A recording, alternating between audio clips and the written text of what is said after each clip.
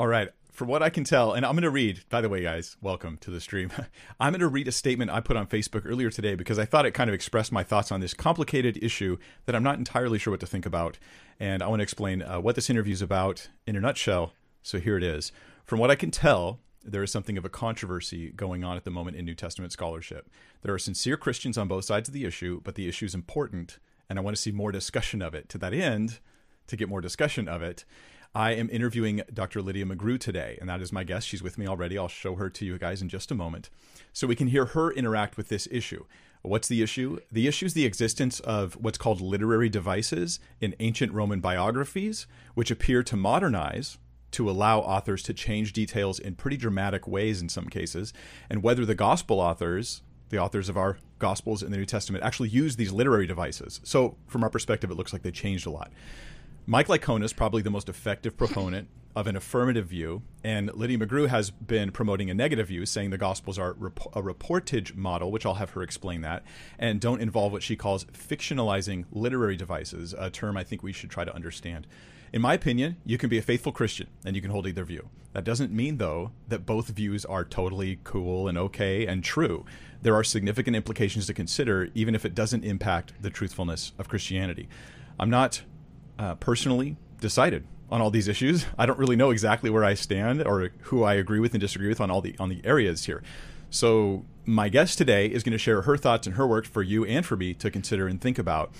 But Dr. McGrew's work is like clarifying and thoughtful, and since I don't see her getting nearly as much of a voice online as the pro-literary device crowd, there's a lot of voices being proponents for that, but not so much for the other side. So I'm giving her a place to be that voice. Further, and this is the sad elephant in the room part, some people have forgotten that this issue is about Scripture, and they seem to be treating it as if it's a personal grievance between thinkers on different sides. I think this is unfortunate, unwise, and ultimately unhelpful. To put it bluntly, people like me, which a lot of my audience, you're like me, you don't care so much about personal grievances on either side because you see that as secondary to dealing with the issues at hand about the truthfulness and identifying what's going on in the Gospels. And so I care about those people. I don't want anybody to have hurt feelings. I just think that has no place in this discussion. So here we go. Let me introduce to you my guest, Dr. Lydia McGrew. She is a widely published analytic philosopher, homeschooling mother, author, and the wife of philosopher and apologist Timothy McGrew, who I really like. Your husband, by the way, he's great. And she received her PhD in English from Vanderbilt University in 1995. She's published extensively in the theory of knowledge, specializing, which is really difficult actually even to think about, in my opinion. So good job there. Specializing in formal epistemology and its application to the evaluation of testimony and to the philosophy of religion. She defends the reliability of the Gospels and Acts in her books Hidden in Plain View, Undesigned Coincidences in the Gospels and Acts, and The Mirror or the Mask, Liberating the Gospels from Literary Devices. That's actually, I have it right here somewhere, but that's actually the book that prompted this discussion. So welcome, Dr. McGrew. Thanks for joining me. Thank you so much for having me, Mike. I'm looking forward to it. Okay, so let's start with the audience who's listening, and here's how we're going to do it. First, we're going to talk about this really simplistically. For those who've never heard the concept of literary devices, you don't know what a literary device is. You just want to know, here, ease me into this conversation. What is this all about? Then later, we're going to go into a lot of details, and Lydia's going to be talking about very specific, points in the debate that are worth unpacking. So we're going to deal with that later. If you're a pro on this topic, that's what you're going to want. If you're a noob, you're going to want this beginning portion for sure. So could you walk us, as if I know nothing about the issue, explain to me what this stuff's about? So here's the very short version, the very short overview. The theory under consideration, which I am then disagreeing with, is the following. The gospel authors considered themselves licensed by the standards of their time to change various facts, some big, some smaller, some details, in their gospels in invisible ways. This would be somewhat like creating a movie based on true events, like a biopic that you might go to. So that's the theory on the table.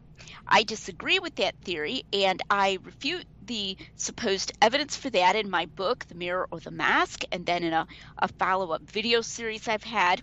I address both the claimed external evidence, that is, evidence from other sources, and the claimed internal evidence, which would be like the claims of evidence that we find these in the Gospels, in alleged discrepancies and differences in the Gospels. And then I also provide positive evidence that instead the Gospel authors were careful and they were truthful and they never changed the facts deliberately, even on small matters of detail. So my book has both a negative vector and a positive vector, and these work together. These are connected with one another. So that's the very short overview of the controversy. Could you give us just one case in point, like sort of an example Sure. of one, an example of what a literary device would be that you would say this is something I'm not okay with, or I think is inappropriate to ascribe to the Gospels? Or is not there, right? Yeah. Mm-hmm. Okay, so here's an example, and I did. I'll just do two. I'll do you a twofer. So I've just done recently a whole series on my YouTube channel on the temple cleansing. So that's kind of a good quick example that's easy to understand. And the theory that I'm countering there is that there was only one time that Jesus went in there and he drove out those who sold doves and the money changers and so forth, that only happened once, and that one time was at the end, shortly before he died. And then the author John in his gospel came along and said, well, I'm going to move that and I'm going to have that be at early in Jesus' ministry, like not all that long after he was baptized or not all that long after the marriage of Cana at the beginning. I'm going to make it happen at the beginning. So this would be actually changing the time, like that John deliberately makes it look like it happened early, even though John knew that it happened late. So that would be an example of one of these alleged compositional devices. I believe that Dr. Licona calls that displacement and moving it in time. And so I don't think that John did that. I think that there were two temple cleansings. There are some people who think that John moved it, but not in the sense of changing the time, but rather in the sense of just narrating it at a different place, but not trying to indicate it was early. I don't think that works as a theory either, but I just think that there were two. So that would be an example.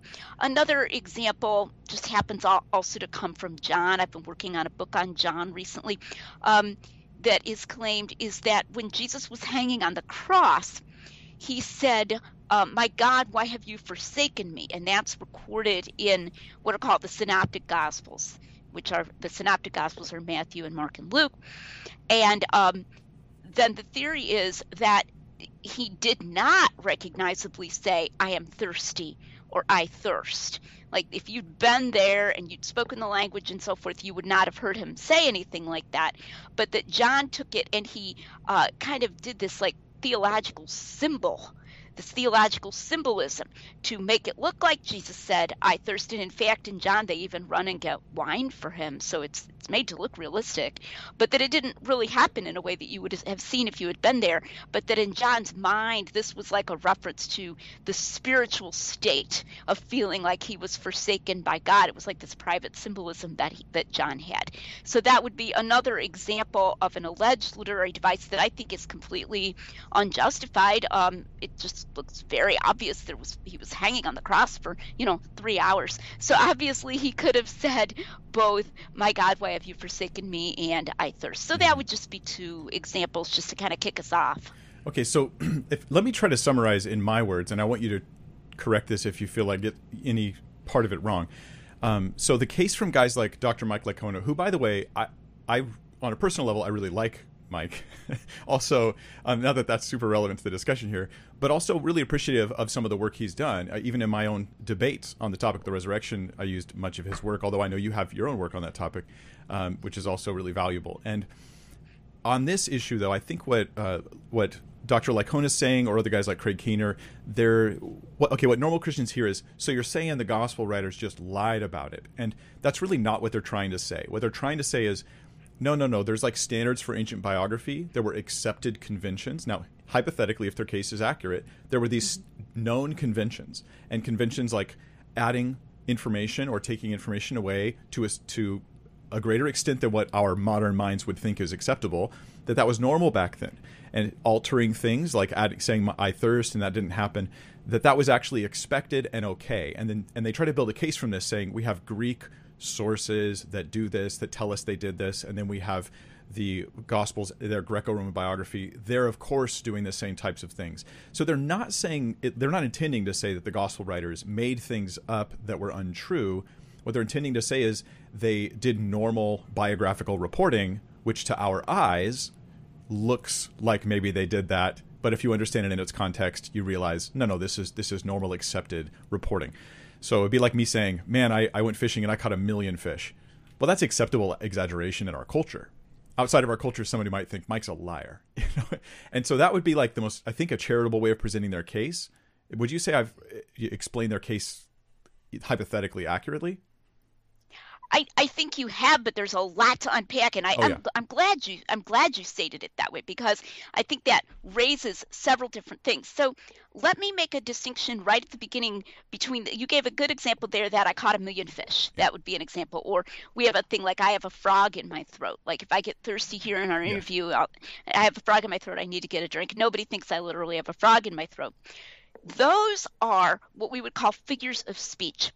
So somebody who knows the conventions of our speech would recognize them immediately, right? If somebody heard you say, I caught 1 million fish, he would immediately know, he wouldn't need to go look it up somewhere else or compare it to some other version of the story you told or something. He would know right away that you didn't really catch 1 million fish and so forth. So those are figures of speech. What they're claiming, although, they will occasionally make an analogy to a figure of speech, but I think that creates confusion. What they're claiming is something a little different. And I think the analogy, which, by the way, does come from Dr. Licona, that I just made of a movie based on true events is a better analogy. If you go to a movie based on true events, I don't go to enough movies, but so I used a kind of outdated example in The Mirror of the Mask. I used the movie Chariots of Fire, and some people know that movie. It's one of my favorites. I've never watched it. Well. Okay, so all right. Yeah. So if you went and you watched that movie, or Dr. Licona will use Apollo 13, which I don't happen to have watched, or Black Hawk Down, I think is another one he'll use. So it's based on true events. You go to that movie, you see it. Just by watching that movie, you can't tell which parts were changed and which weren't. Now, that's right away a difference from I caught 1 million fish. Yeah. Because just from hearing you say that and knowing the language and the way that and the size of fish and stuff, we know you didn't really catch 1 million fish. Right. All right. Whereas if you go to a movie and it makes it look like something took place in 1924, it's, you're going to have to go look it up on Wikipedia or something to find out that it didn't really take place in 1924. The movie itself, you're not going to be able to tell the difference. And so the idea is that the Gospels were more like that. And so then the reason they don't want to use the word deception is not because, like with I've got a frog in my throat or I caught 1 million fish, the original audience could tell right away, like, aha, that part isn't literal. That's a hyperbole. That's a figure of speech. Not because they could do that, but just because, as you put it in a different part of your comment, they were okay with it. Mm-hmm. All right. But within the work, it's invisible.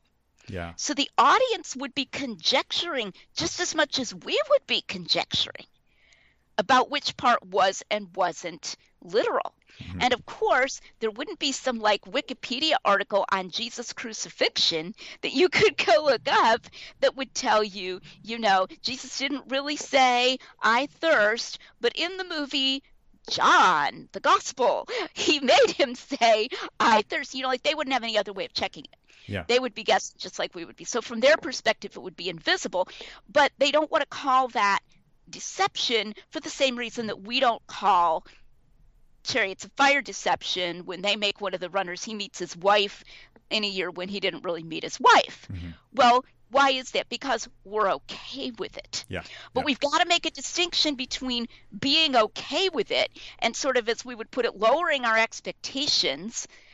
So that is really putting information in there that's inaccurate. So, the information that runner, when he met his wife, as portrayed in the movie, is inaccurate. Mm-hmm. On a propositional level, it's not accurate information. But the idea is supposed to be that we just manage our expectations as we go in. We go for more for entertainment than for factual content. And we know that if we want to know more, we have to look it up. Now, the problem is that where else are we going to look it up? The Gospels are our original source documents. Mm-hmm. So unfortunately, if they were right, hypothetically, this would place a lot of stuff with a question mark over it, and we would go out into this realm of conjecture where we would say what we would be guessing, and so would the original audience have been. So there may not be a consistent method of identifying where these devices are used or not used. It seems to me. I think the one that and probably will connect with my audience watching for you guys is when I heard the explanation of the raised bodies at the death and resurrection of Christ as being how Mike Licona put it was a type of special effects. And the suggestion there, as I understand it, and of course I don't know if he's changed his view on this or what his current thinking is on it, but when I heard him talk about this a couple times, the statement was that Jesus dies, and according to Matthew, there are these several saints that are raised at the same time as his resurrection. It seems the tombs broke open. My reading of the text, tombs broke open, and then they came out during his resurrection. And his statement is basically like, yeah, well, that didn't like actually happen the way you're thinking when you read the text. It was special effects because Matthew is doing a normal thing, according to Dr. Licona, that he's emphasizing, the spiritual importance of the event, the magnitude of the death and resurrection of Christ. And I heard that and I thought, okay, that's a lot more than like a paraphrase. That's like a lot more than, say, condensing a story. This is something else, and something that seems to me far-fetched. Maybe you could, is that a good example of the type of thing that you're talking about? Yes and no. What's interesting about that one is that in some ways it's less radical. I mean, when you heard it, you were like, whoa, that's more radical than I thought these things were. It's kind of interesting. I wrote a blog post about that one because that one became famous. Yeah. And because it became such a center of controversy. And I wanted to almost talk about other stuff in my book, partly because that one was almost too famous. You know what I'm saying? And so like I wrote a whole blog post about that one, and then I put a footnote in my book, and I'm like, yes, let's talk about that, but I don't want everybody to think it's just about that one. Yeah. And here's what I mean by saying that one is less radical. So let me try to explain that. What Dr. Licona claimed when he originally brought that one up earlier, and then his 2017 book had like a lot more in it. Okay, so he brought that one up in his 2010 book. The claim was that was so exaggerated, sort of so over the top, and that in other works of the time, when somebody said something that over the top at the time connected with someone's death, then that would itself serve as a way that the audience itself would actually pick that event out. That they would go, oh, he's saying all this over-the-top stuff happened when this guy died. Aha, we know that when somebody says that over-the-top stuff happened when some guy died, some famous important person died, we know not to believe that. So an analogy I would make to what he was claiming would be if you were listening to an Irishman tell a story and it seemed pretty realistic, and suddenly he goes, and then I met a little green man sitting on a toadstool, and he had a pot of gold. Okay, A, he's an Irishman. B, he's describing I'm an what's Irishman, obvious. by the way. Okay. If you tell me a story and you tell me about a leprechaun, all right, even if I'm believing you up till you get to the leprechaun, the minute you get to the leprechaun, I'm going to say, okay. So that's going to be like what I would call a tag in the text. Now, I totally disagree with Dr. Licona about that. I don't think that this was tagged. I don't think that people would have. In fact, Matthew specifically says when the centurion saw the earthquake and the things that were done, he was amazed. And the opening of the graves is rolled in there with the earthquake. It's like this whole list of so-called, over-the-top events. It's just one of them among them. And it says that the centurion saw the earthquake. So that makes it look really realistic. So I disagree with him factually about it. But the nature of his claim was such that it would, at least if he were right, have been possible to pick that one out. The majority, and that's what I mean by it being less radical, because the ones in his 2017 book, Why Are There Differences in the Gospels, like the two I just gave you and many more, you couldn't even have picked them out like that. Even if you knew they didn't look like leprechauns, okay? Yeah. Even the original audience. So he says at one point, John appears deliberate in his attempt, I'm quoting from memory here, but it's almost exact. John appears deliberate in his attempt to lead his readers to think that the Last Supper was not a Passover meal. Now, I disagree with him there. I don't think John's trying to lead you to think that, but that's what he said. And yet, according to him, it was a Passover meal, and I also think it was a Passover meal. So the idea is that John is like really kind of embedding this deeply in realism of his document so that the audience could not have picked it out at all. And at least with the raising of the saints, he tried to claim that the audience could have picked that one out. And they're all like this. I mean, I could give you example after example where it's written, and he will tell you it's written in a very, very realistic way, so that all the audience could do would be to just sort of, I would say, take everything with a grain of salt. Like if you, just like with a biopic, if you know to bring enough salt into the movie theater, as it were, and take enough of these things with grains of salt, you won't be misled because you knew you weren't supposed to take too much of this or more than the very big picture literally. And that's how these are. Okay, and now and to try to give us again like a framing for our discussion here, you've got then this case that, hey, Greco-Roman biographies did these things, and that's a whole part of the case they have to build. Then the New Testament authors were also doing those things. Okay, that's a second thing, and then the result is that it means this isn't deception in their case. This is simply normal conventions for writing. It does leave us in a bit of a conundrum about did that actually happen, or was this part of the storytelling? And however, it doesn't leave us completely like, oh, just throw the Gospels out or something like that. Would be overreaction, I think. But it does raise some questions. Now, your case is different. You actually have a case for what you call the reportage model. Could you explain briefly what you mean by that? Yeah, so what I mean by the reportage model, I always put it pretty simply in two terms. First, the gospel authors were always trying to get it right, and I mean that in a literal sense. And second, they were very highly successful at getting it right. Okay, so this would mean that they never deliberately changed anything or made anything up factually.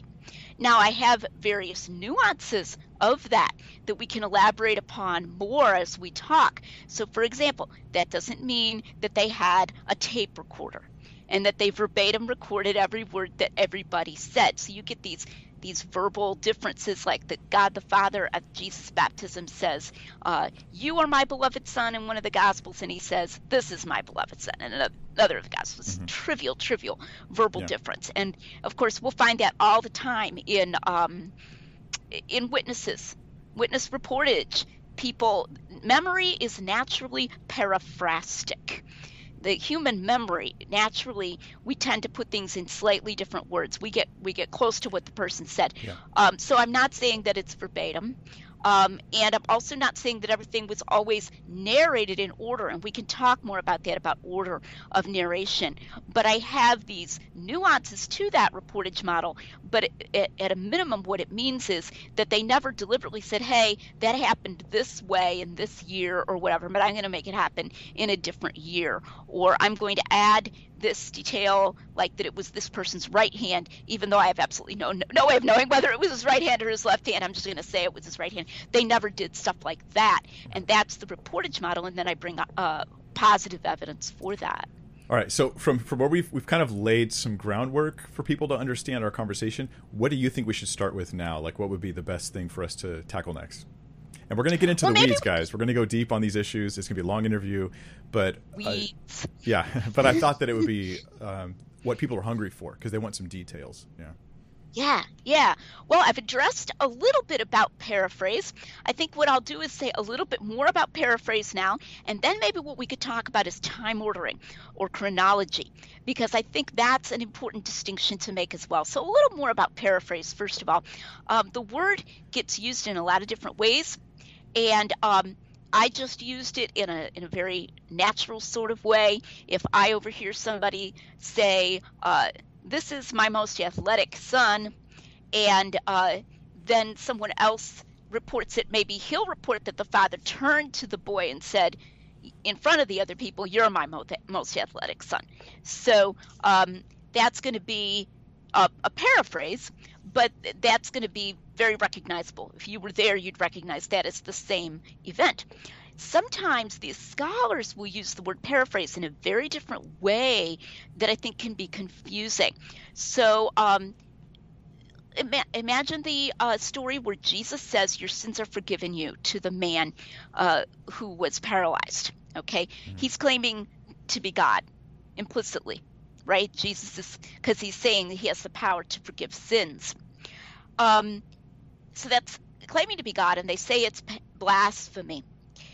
Now, a paraphrase of that would be, all of your sins are forgiven you, or your sins, which are many, are forgiven you, or whatever, that kind of thing, okay? Somewhat different wording. That would be a paraphrase of what Jesus said in that incident.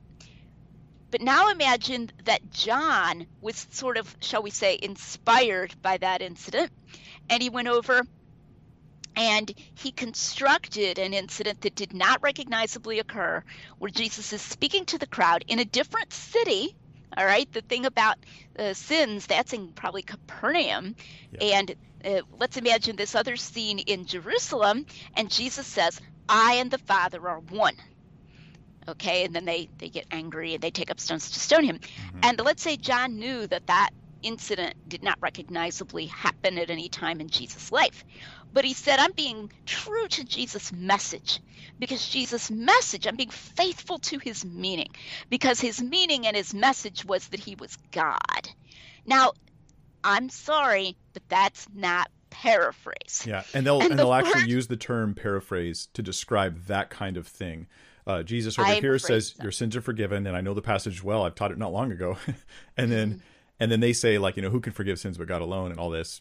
Yeah, but then John, from that, is inspired to say Jesus just basically said he was God, or I'm one with the Father, a phrase that has different meaning. It has very different meaning than the first.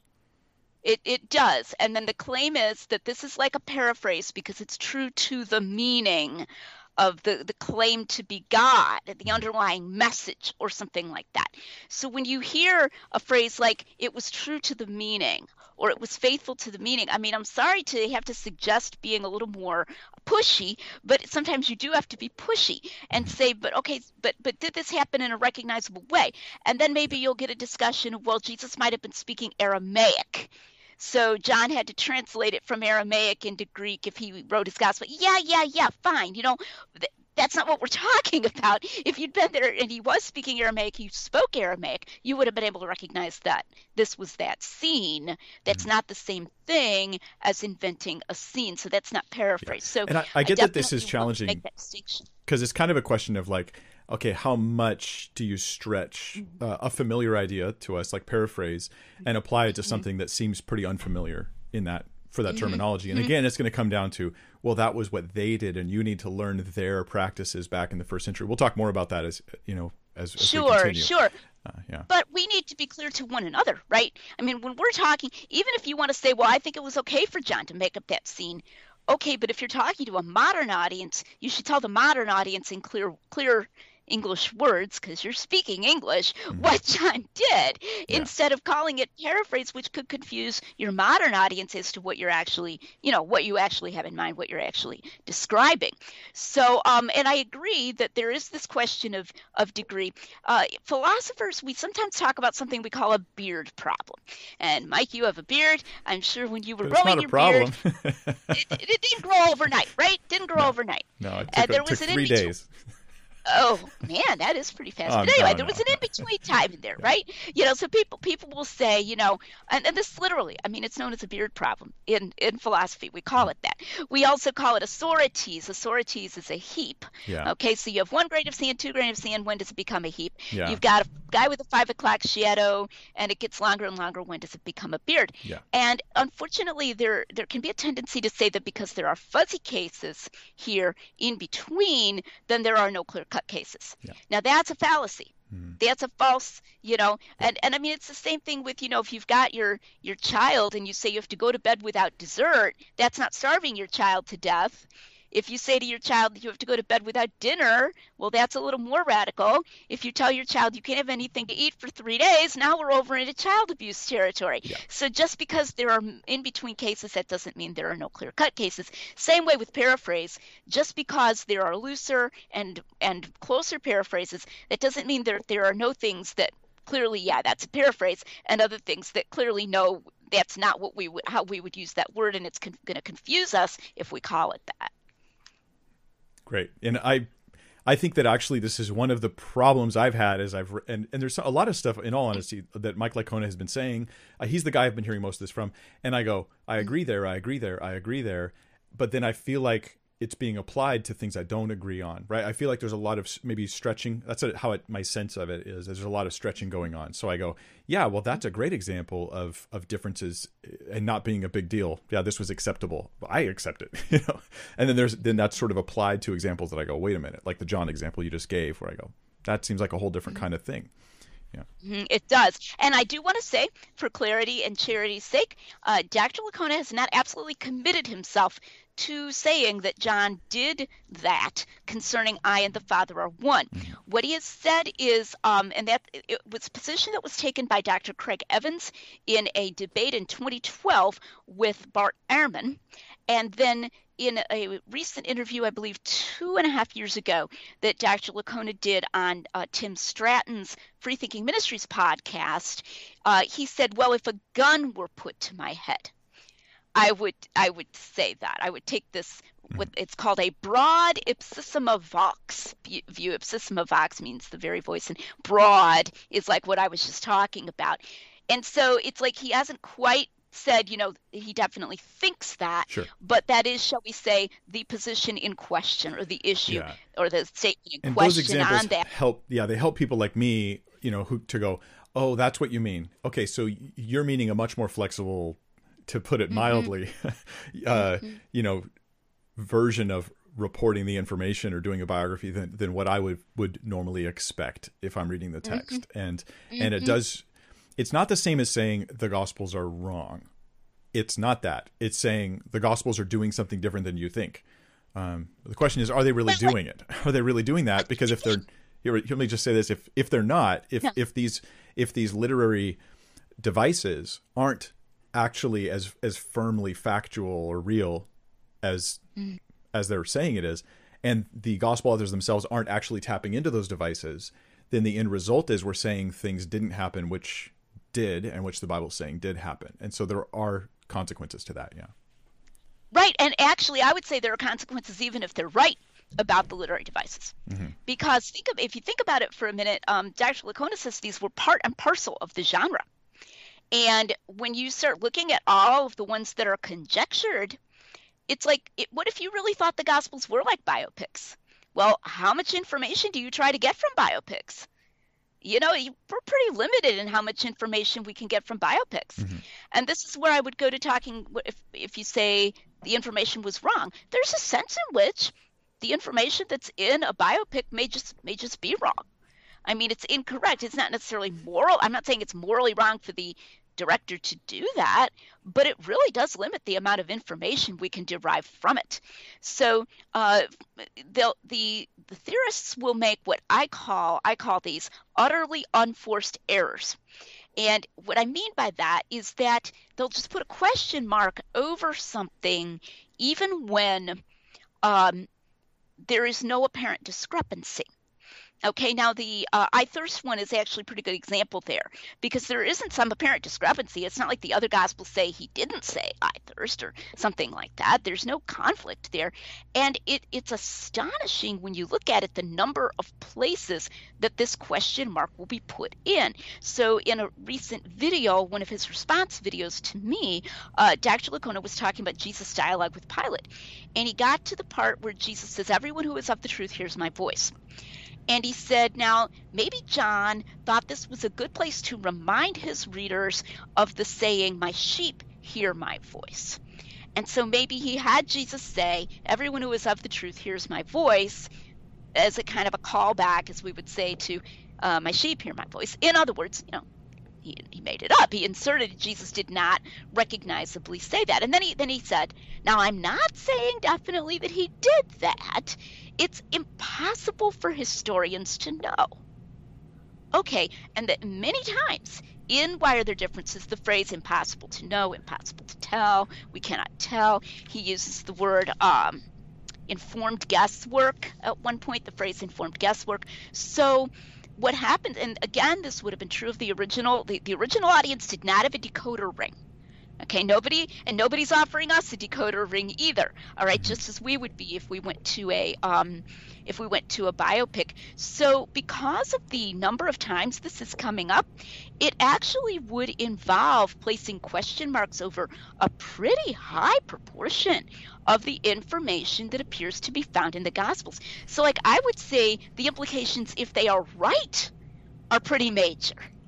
And the implications, if they are wrong, are actually, in a sense, better, because then we can just go back to taking it at face value. Yeah, and I'm probably stepping outside of my actual knowledge of things when I make a hasty prediction here. But my thought is that in the historical Jesus studies, when scholars start feeling like they can sort of reconstruct without really clear reasons to reconstruct the historical Jesus, they end up making a Jesus of their preferences, right? It ends up resulting in all these different images of Christ from these different historical Jesus scholars, whereas really the image of Jesus we should see is the one in the New Testament. This is just only one Jesus, right? And this is him. My fear is the same thing will happen with this literary device thing, is that we'll end up having a bunch of mutually exclusive versions of what the real story is, because we're sort of subjectively saying, I'm going to call that literary device, but that is historical. And then over here, that's literary device again. And since I don't have a clear indicator in the text of when it's a literary device, I think the tendency is going to be to sort of go off of my preferences. And so, well, I find that far-fetched, so that's literary device. I find that believable, so that actually happened. And my concern here is that you won't get a cohesive, that 10, 20 years from now, when a bunch of people are focusing on this, which they probably will, we're going to find a bunch of varying and contradicting reconstructions of what supposedly really happened. Well, and you can see that even in a given claimed literary device. So take that one I just happened to bring up about everyone who is of the truth hears my voice. Obviously, either Jesus said it or he didn't. I mean, he was speaking in, I don't know what he and Pilate were speaking, probably Greek or Latin. But anyway, I'm not saying he said it in English, but the point is either he said something recognizably like that to Pilate or he didn't. Those are not compatible, right? Yeah. So right away, the person who says Jesus said that, and I think, John had some kind of source or whatever that told him Jesus said that, somebody who was present, and he reports that accurately, is not agreeing with the person who says Jesus didn't say that, right? So right away, even if we don't have a strong preference one way or another, we definitely have incompatible views there, because either he did or he didn't. The other thing that I think is going to happen, and I forget if I coined this phrase or if my husband Tim coined this phrase, but the phrase is the redactive fog. And I really like that phrase, that this fog descends over Jesus. And you know how in a fog you can sometimes see the outlines, like if it's an SUV coming toward you as opposed to a little Toyota or something. So maybe some of those big outlines of Jesus will still be visible in the fog, but we're going to lose a lot of stuff about Jesus. And I think pastors find this important. This was a point that my friend Tom Gilson has made. And he has said to Dr. Licona, you need to help pastors, because there are pastors out there preaching that Jesus really said, I thirst. And they're drawing conclusions from the fact that Jesus said, I thirst, like it's evidence of his humanity, or that of his suffering and so forth. And even these things that maybe you don't think are a big deal, but pastors need to know whether to preach about them or not.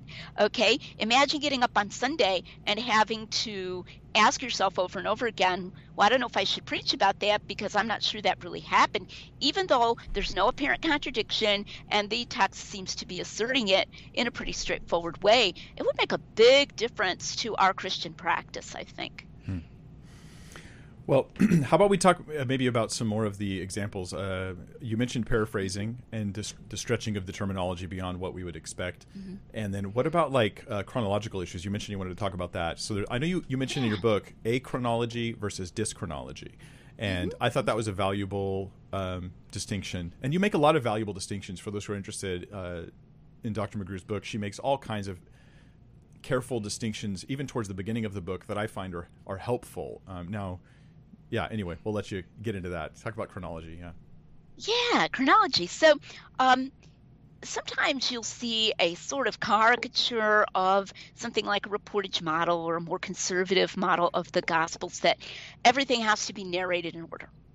But we do find the Gospel authors don't always narrate things in the same order. So if you take Jesus' temptations in the wilderness, so one author will narrate, the thing on the roof of the temple in a different order from turning the stones into bread or something like that. There's these different temptations in the wilderness.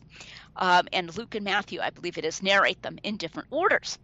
Well, obviously, that wouldn't be compatible. That would be a discrepancy if we took them to be saying, this happened number one, then this happened number two, etc., right? To be giving an order, then their orders would conflict. And so Dr. Craig Blomberg has talked about the Greek words that are used there, and that there are these Greek words that just mean approximately what we would mean by like and or but or something like that. They don't mean next or first. They don't have to indicate an ordering. So if I said yesterday I went to the store and I prepared some material for my talk with Mike, I may not be intending to say that I did it in that order. Yeah. So when the author doesn't intend to indicate an order or to indicate a length of time, like suppose I summarized some things I did and I didn't tell you that they took 2 different days, but I just didn't say one way or another. Maybe I'm not trying to say that it all happened in one day. Mm-hmm. Okay, that's what I call achronological. And this resides in the intention of the author, that the author doesn't intend to be saying that they happened in that order or in a certain period of time. Dyschronological narration is when the author knows what order or length of time it took, but he deliberately changes it. So like the temple cleansing example I gave you. So I was talking about the theory that John, he knew it took place in Passion Week, but he moved it to shortly after the marriage at Cana early. That would be dyschronological narration if it happened. Mm-hmm. So when I say that I'm opposed to fact-changing compositional devices in the Gospels, I don't think they used them. I'm talking about, with chronology, dyschronological narration. Achronological narration, somebody might call that a literary device. Like, for example, suppose Luke grouped a bunch of Jesus' teachings about prayer. He has a place where he has, and he's just like, he said, right? You could call that a literary device if you wanted to, because he's trying to group it. But if it's achronological narration, he's not really changing the facts about chronology, because he's not telling you a chronology. Mm-hmm. He's not even trying to imply a chronology. So that's really important if we're to understand where that burden of proof lies, because I would say there's a heavier burden of proof when you say that an author has engaged in dyschronological narration. If you're just saying he just kind of narrated these things as he thought of them or something, and he wasn't telling you which one happened first, which one happened second, that's such a common thing that there's not a very heavy burden of proof. But if we're going to say, no, he had this motive and he had this symbolism he wanted to give or whatever, and he was moving it to a different time, then we need more evidence. And I would say we need quite a lot more evidence than what the theorists usually bring. So I think that's a really important distinction. Maybe another distinction we could talk about is that you mentioned the difference between, and you mentioned it already, but we can target it right now. Literary devices, some of which you would agree with, but I don't think you would call them literary devices. You would say these are things we've always been talking about. Why are we calling them literary devices? But then also what you call fictionalizing literary devices. Help us understand that distinction, if you would. Yeah, so we gave an example earlier, like I caught 1,000 fish, or I caught 1,000,000 fish, or something like that. So figures of speech. So there's a place in one of the Gospels, I think it's John, where it says, Pilate therefore took Jesus and scourged him. Okay, now anybody conversant with the times would know that the governor is not going to like personally scourge this guy. So that would be similar to saying in our own time, if I said, I'm building a house.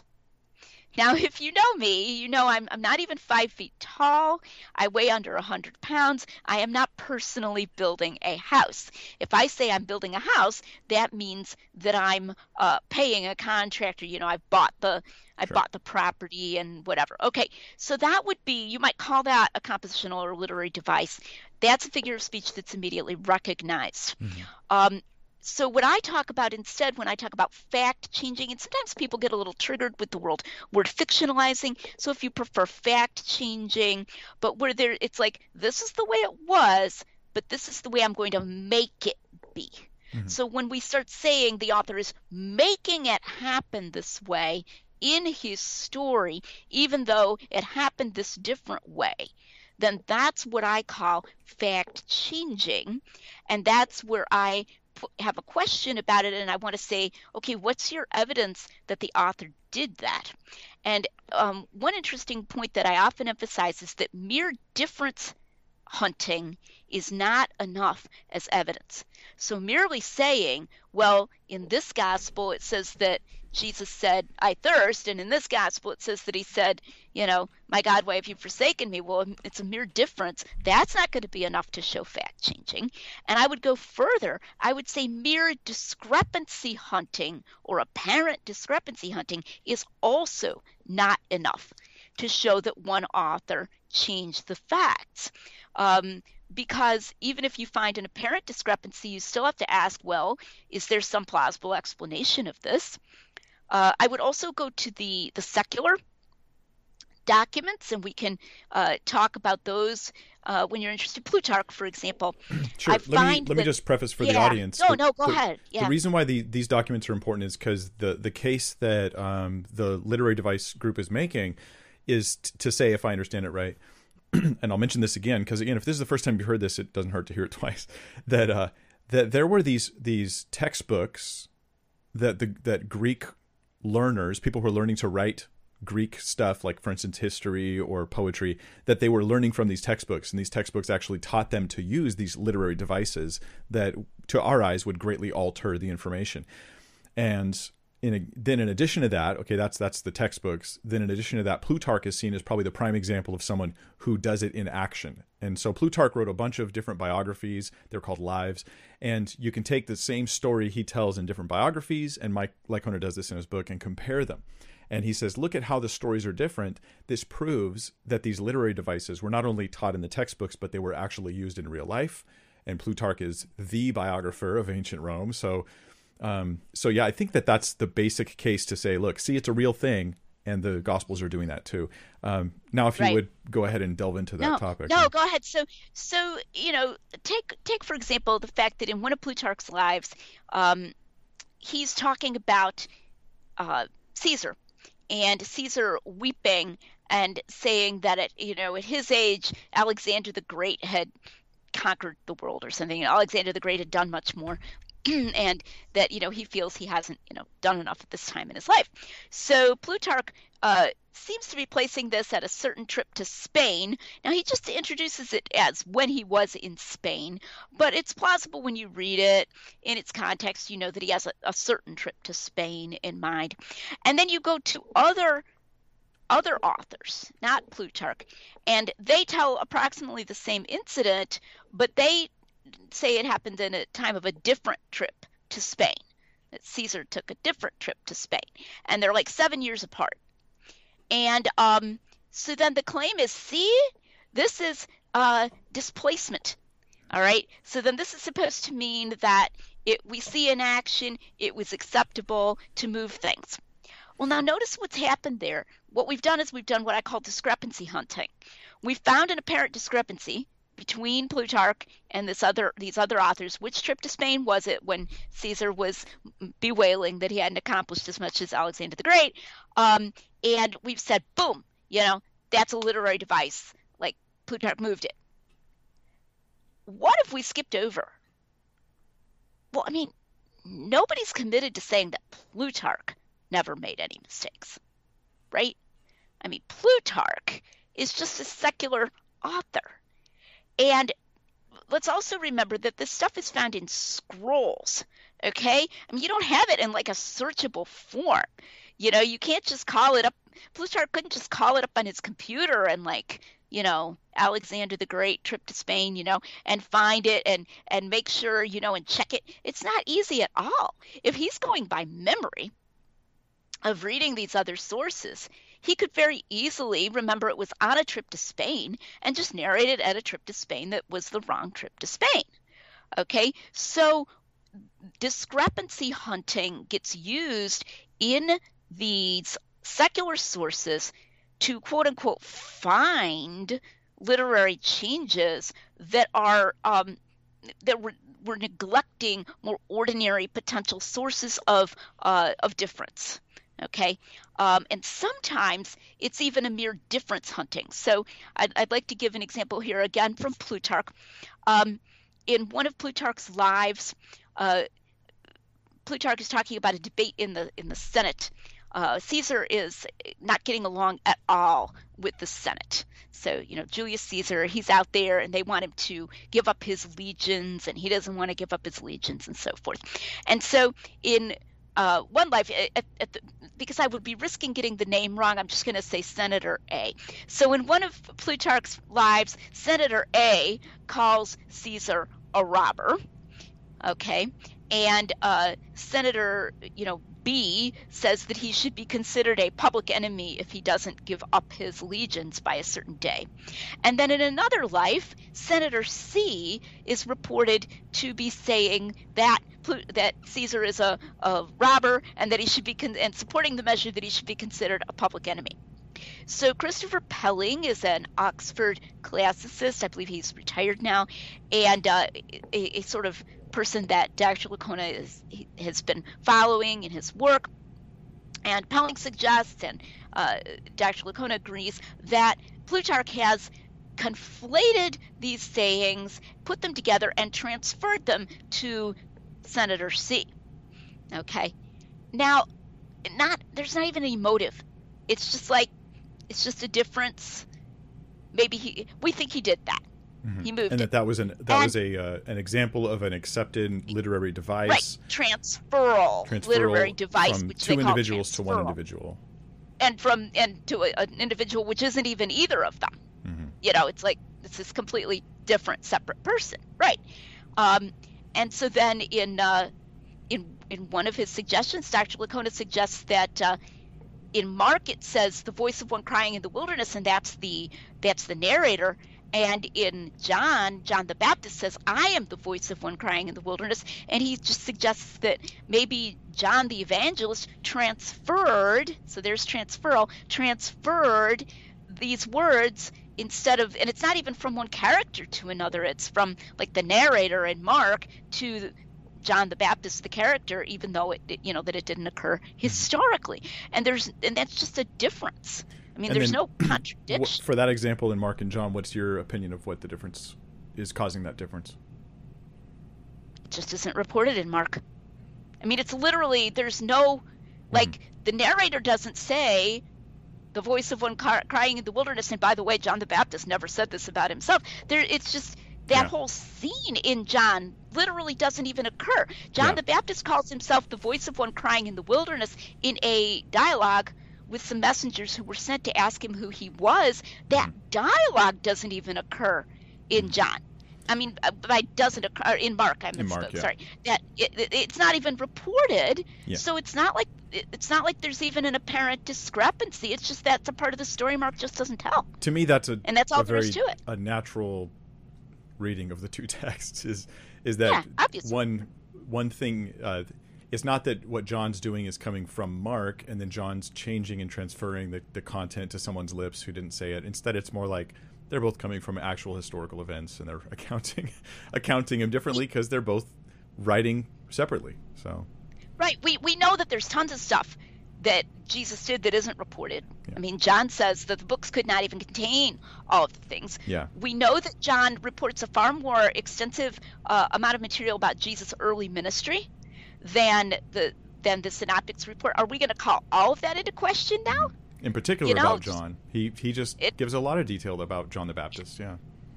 Yeah. So that's that. There, it's like hardly even requires much of an explanation. So I would call this difference hunting. To go back to the Plutarch example, do we not find nowadays in our political climate, and I do not mean this to be a political comment, but that people repeat the same things or similar things when they agree with one another? Mm-hmm. Of course. Yeah. I mean, we're going to find different senators saying the same thing about a Supreme Court nominee that they don't agree with or whatever. And if more than one senator says it, that doesn't mean that somebody transferred it from one senator to another. That's how political bodies work. So there's really no problem with saying that all of these things that Plutarch said in both of his lives are true.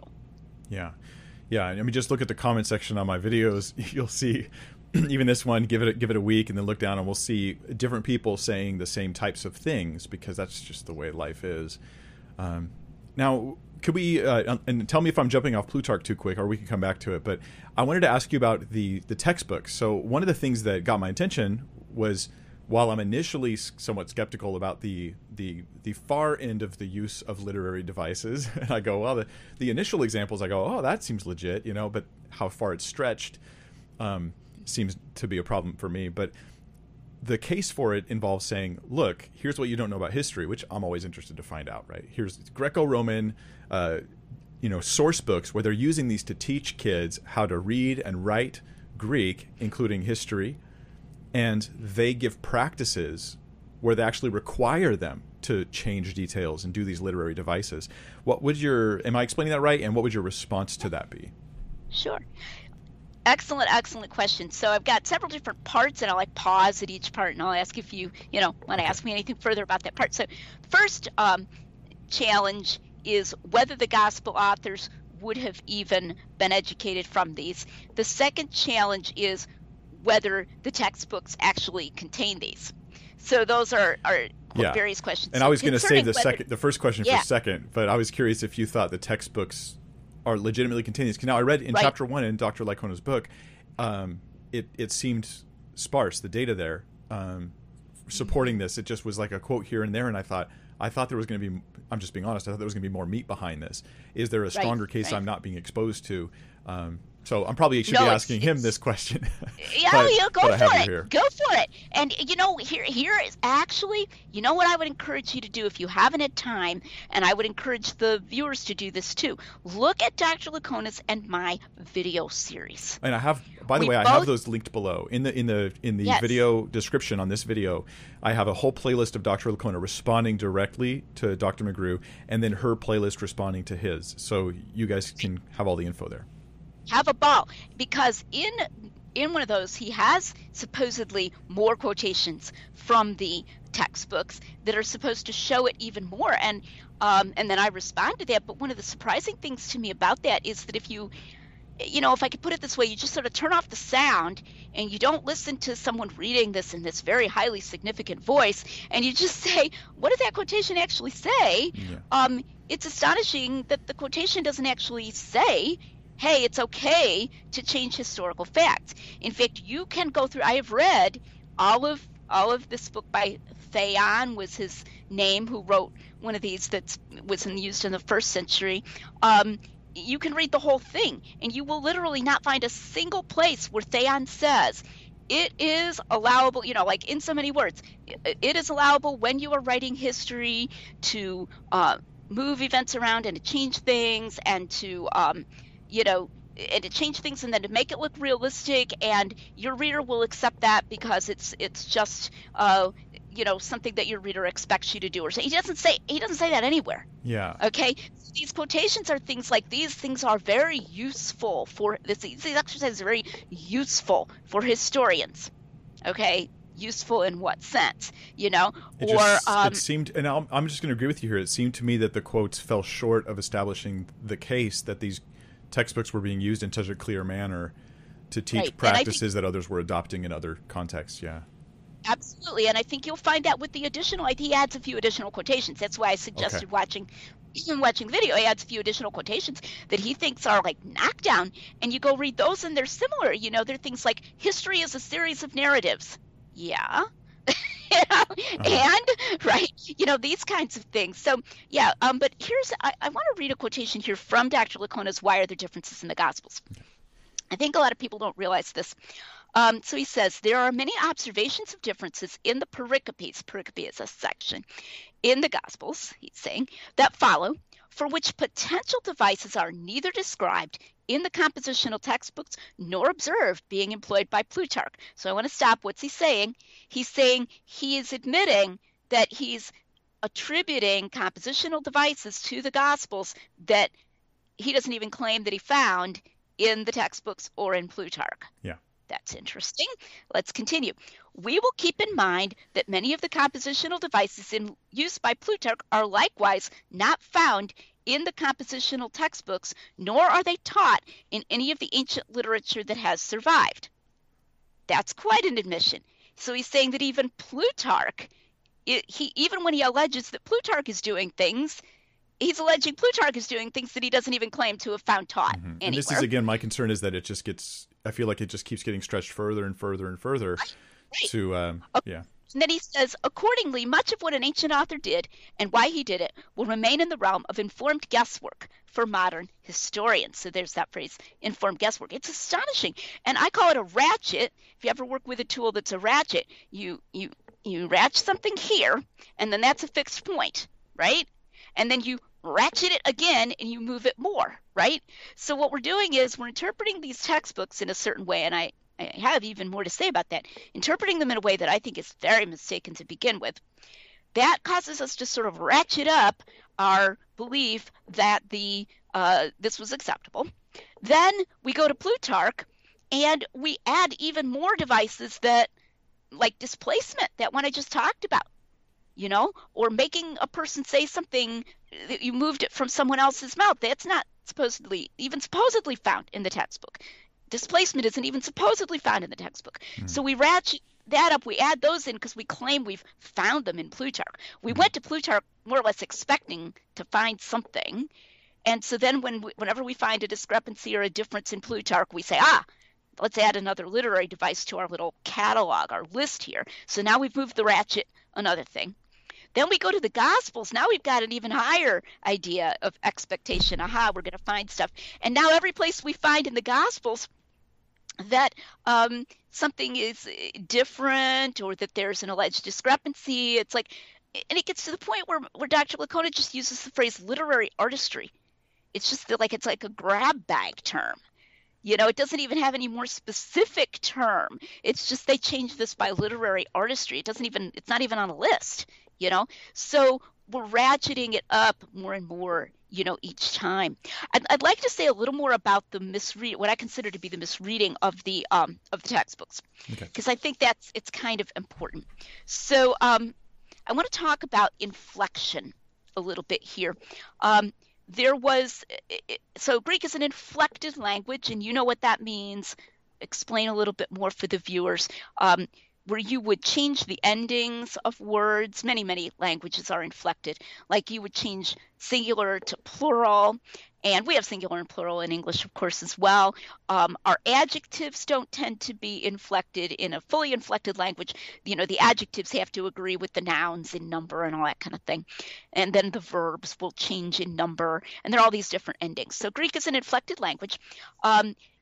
Classical Greek actually had three numbers. It had the singular, which is one. It had the dual, which is exactly two, like twins. And it had the plural, so it's like 1, 2, and more, and then 3 and more. Okay.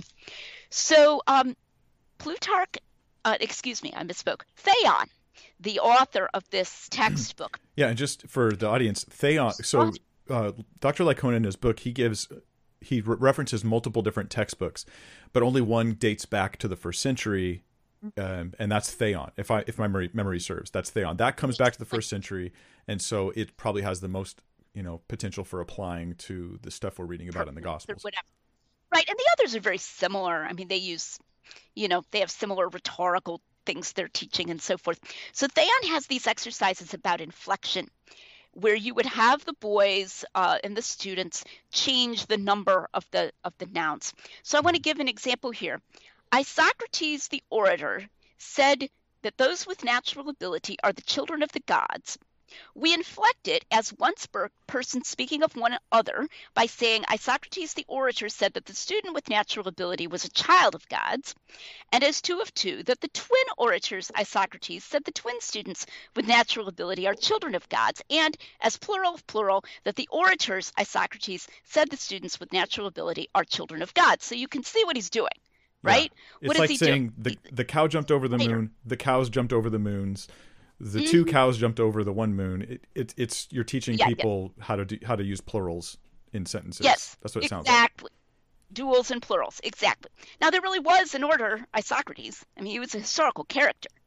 I would hope that no one would think that Theon is teaching that it was okay if you were writing history to say there were twins and they were both orators and their names were Isocrates. Mm-hmm. Okay, obviously this is not teaching about how much factual flexibility we have in historical writing. And is it used that way in Licona's work, that quote? For the singular and the plural, I'm sorry to say, yes, it is. The inflection, the device of inflection, and particularly inflection of number going from singular to plural. And then he references this section. He doesn't quote it, but he references this section on inflection in Theon and says that it was a literary device to change the number of people involved in a scene. Like even if there was only one, that you could make it be two. Mm-hmm. Okay, like change it, like adding people to the scene who weren't there. It's also, and what Dr. Licona does is interpret it that way and used that way by Dr. Keener.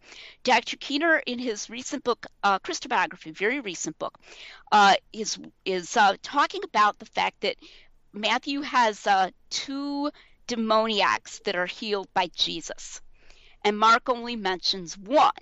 And this is kind of a well-known difference between them, and it definitely looks like the same event. Dr. Keener kind of takes Dr. Licona's thing and runs with it and says, well, this could be the literary device of inflection, of making it be two demoniacs instead of one. Yeah. Okay. So to my ears, it sounds like someone reading Dr. Seuss who says one fish, two fish, red fish, blue fish, and then thinking, see, Dr. Seuss is training his students that it's okay to change the number of fish when they tell stories. And it's like, well, no, he's just talking. You're reading this to young people to teach them how to read and write.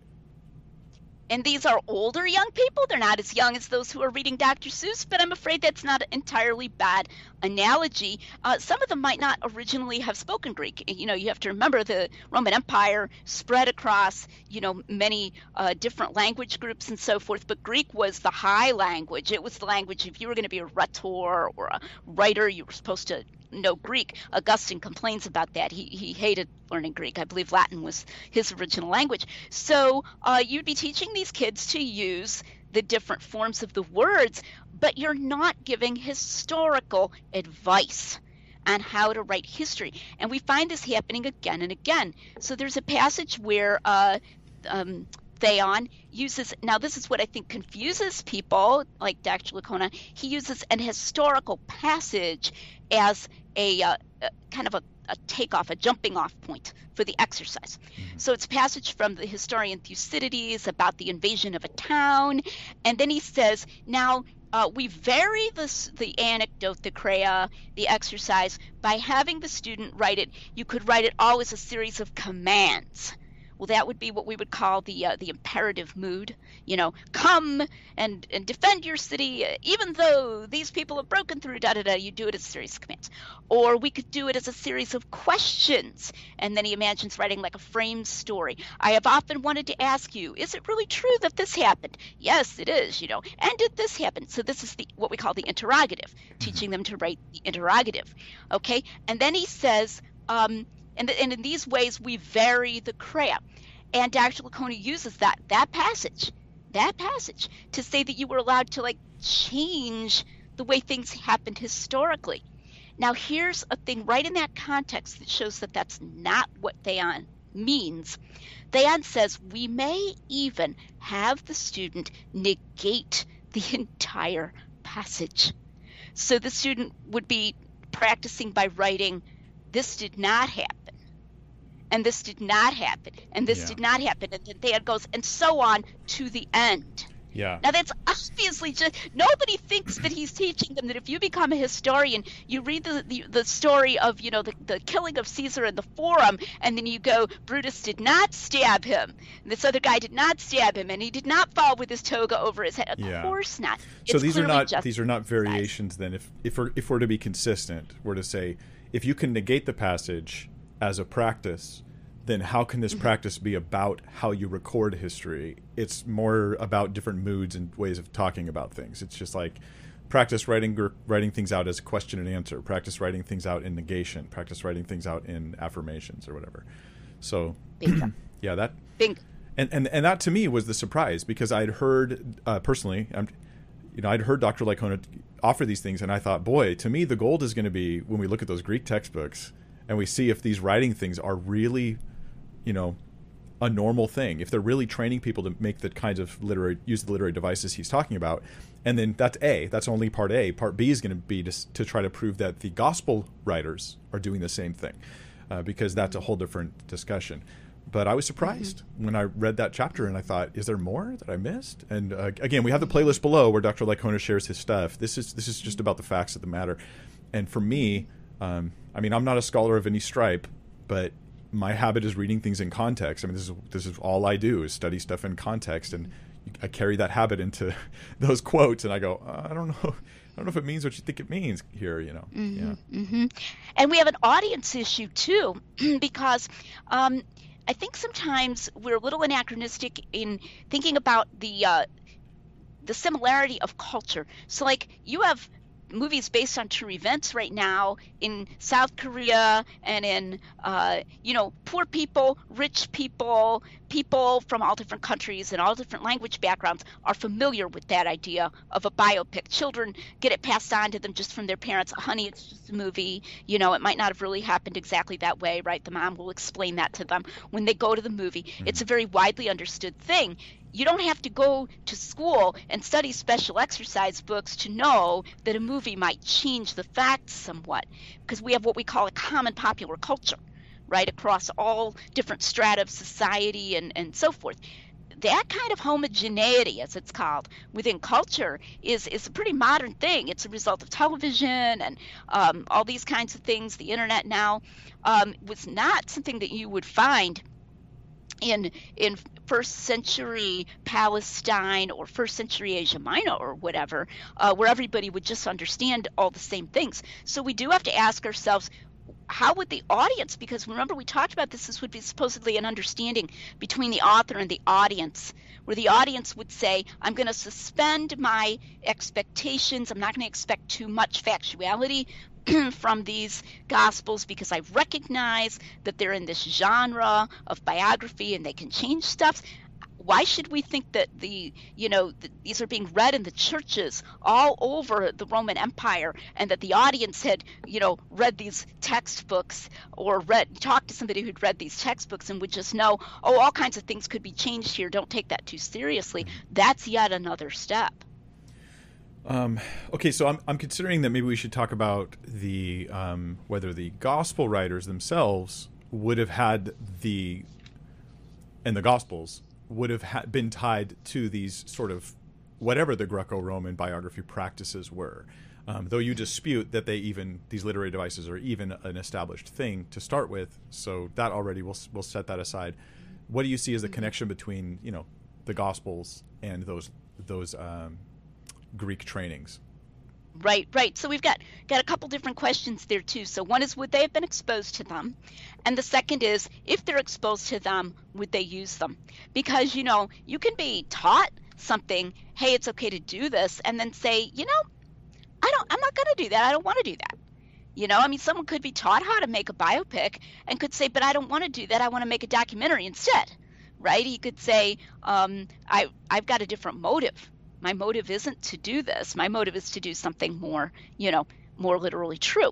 So we got a couple different questions there. So first, as far as exposure, we have this issue of who the gospel authors were.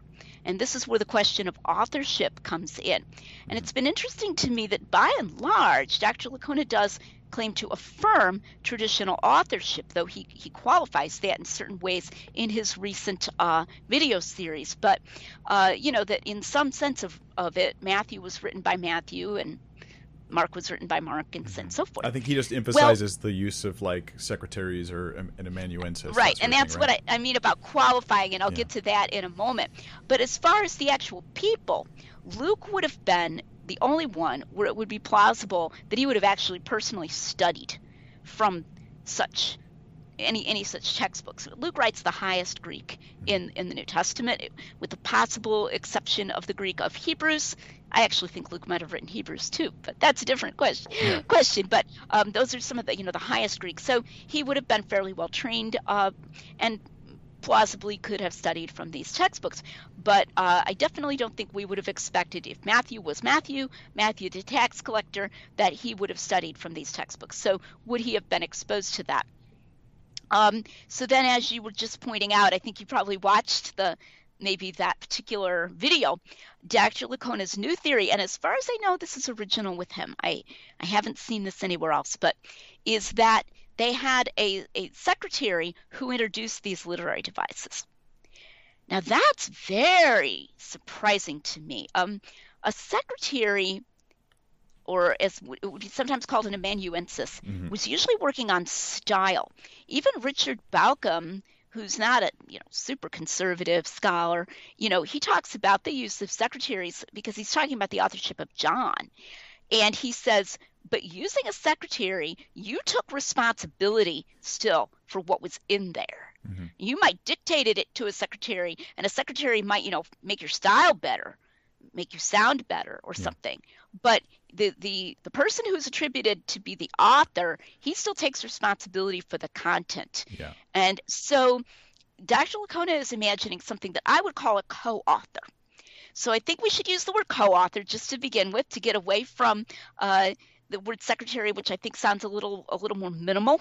So we're talking about a co-author. We might think of them taking dictation. And perhaps doing grammar changes here and there, or stylistic changes or something like that. But we're talking about a co-author here. And so then what are we talking about? So John, first of all, John's style is not the style of a highly written, highly trained Greek secretary. Let's just start there. The very first place where you would expect the involvement of a secretary or an amanuensis would be on the style. So what we're supposedly envisaging is something very odd, where this amanuensis keeps this rather rough Greek, very simplistic Greek style. He doesn't change what you'd expect him to change, but he changes the events. Yeah. So we have my thirst that on, hypothetically is a literary device. Yet the sort of the first task of the co-author, the reason why they're there, would be to clean up the Greek, make it more, make it sound pretty. Better, right? Make it prettier. Yeah, pretty. So your thought is, if they're not doing, the first job, they're probably not doing the second thing. And then second of all, what are we imagining? Let's give this guy a name. We'll call him Apollos. Okay? Apollos says to John, hey, in my Greek class, I learned about changing events, and I think it would be really cool to move the temple cleansing and add this thing about that maybe Jesus said I thirst even though he didn't really. And John goes, well, yeah, maybe my audience will, be confused into thinking those things really happened, but never mind. We want to be up with all this new Greek stuff that you're learning in your Greek textbooks. Go for it, Apollos. I think that's highly implausible. I'm just going to say outright, It's a very complicated theory. So this theory of literary devices seems to affect gospel authorship. And if you want to affirm traditional authorship, which I do, then it's gonna probably require bringing in somebody else who is trained with this style and adding these things. And so it starts to feel we're requiring more and more adjustments to be able to support the theory. Like the theory is now driving our conclusions about authorship. That's how it sounds. We call that ad hocness. Yeah. Philosophers call that being ad hoc. When, like, exactly what you just described, it's requiring more and more to support. And notice, too, that we lose something that we thought we gained from traditional authorship. I mean, we thought that if we established traditional authorship, what's one of the things we think we gained then? Factual accuracy, right? You're getting closer to witnesses and better accuracy and all that. Yeah. So we're taking away with the left hand what we're giving with the right.